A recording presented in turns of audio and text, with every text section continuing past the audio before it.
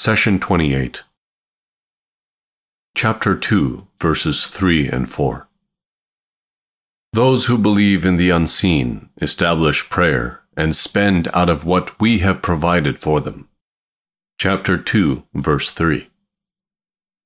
We continue with the qualities that you and I should possess and practice in order to receive God's support and guidance. In previous sessions, we covered the qualities of being mindful of God and believing in the unseen.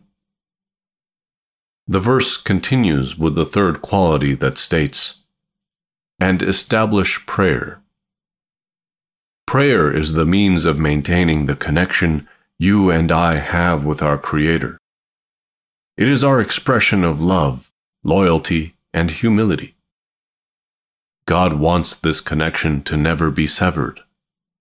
He commands us to maintain our daily prayers under all circumstances. If you are unable to perform your prayer standing up, Allah asks you to pray sitting down. If you are unable to do that, then you should pray lying in bed, or even to perform the prayer with eye movement if necessary. You can never be free from the duty of maintaining the 5 daily prayers until death overtakes you. The fourth quality in the verse states, "And they spend out of what we have provided them." When we hear the words spend and wealth, most of us automatically think of money. This, however, is incorrect. The words spend and wealth refer to anything that benefits you and those around you. For example, your physical health and ability are wealth that can be spent helping others. Your knowledge and experience are also wealth that can lift up the ignorant. Likewise, wisdom and humility are wealth that benefits the society. In fact, anything that can be used for the betterment of life is wealth. So, do not despair if you do not have money to spend. God has given you plenty of wealth to spare in His cause.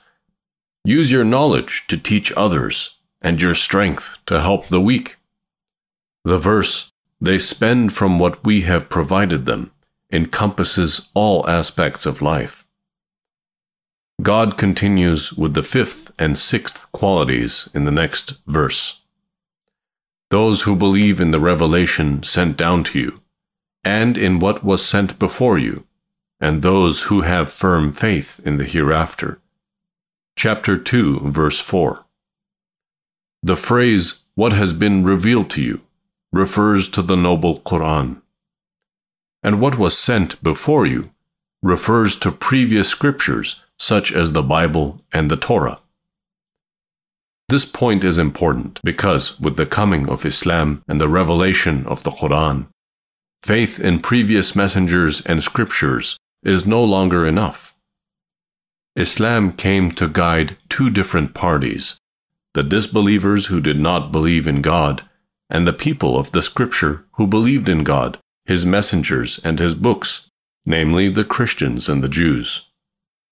In their view, believing in God, receiving books and scriptures from Him, and following the messengers is enough for salvation. However, the connection they had with God had weakened over time, and much of the original teachings of the faith had been lost or altered. This called for a new message to re-establish the connection with God and bring people back to the straight path. Islam is the message that fulfills these needs. In fact, God Almighty had described Prophet Muhammad, peace be upon him, in the Bible and the Torah, and stipulated that those who witness his advent should follow his message.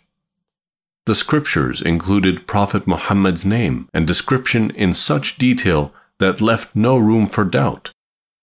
The Jewish tribes of Medina, for instance, had such certainty in this information that they used to say to the non-believers, "The time for a messenger from God is very near.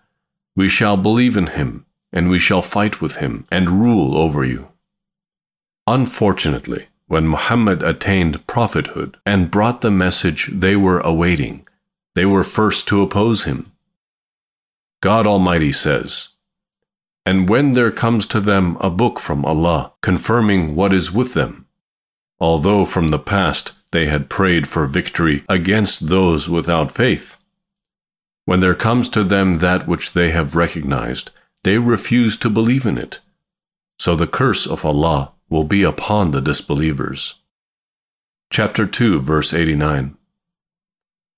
The prophethood of Muhammad, peace be upon him, did not come as a surprise to the people of the book. Rather, they were awaiting his arrival, as their scriptures instructed. How could they have foretold the disbelievers about the coming of a prophet unless they had certain knowledge of the characteristics of Muhammad in the Torah and the Gospel? We now come to the sixth and final quality. God says, "And those who have firm belief in the hereafter." In the Quran, Allah emphasizes faith in the day of resurrection to such an extent that those who claim to believe in God, His books and messengers, and deny the hereafter are not considered believers. Islam came to reflect faith in its entirety. Belief in God indicates ultimate faith in the beginning of creation, and belief in the last day indicates ultimate faith in its conclusion. Both belong to God Almighty. So whoever does not believe in the hereafter, in accountability to our Creator, in paradise as a reward, and hellfire as punishment, belongs to the ranks of the disbelievers who regard this world as the only objective. The believer works hard on the straight path in this world in order to earn God's pleasure in the hereafter. He restricts his actions and desires according to God's will. The disbeliever, on the other hand, tries to fulfill every need and desire and fights for his or her full share of the world. At the end, both will die. And if there had been no hereafter, in essence, no accountability, then the disbeliever would have lived a more fulfilling life and would be considered fortunate. Here you can see the immense value of faith in the hereafter, in bringing balance and justice to this life and the next. Hence, faith in Allah is the ultimate belief that the beginning belongs to Him Almighty, and faith in the hereafter is the ultimate belief that the end also belongs to God.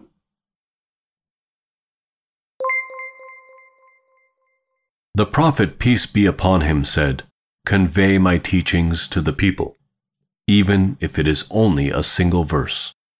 Please take a moment to subscribe and to share with your family and friends. Visit us at www.qurangarden.com.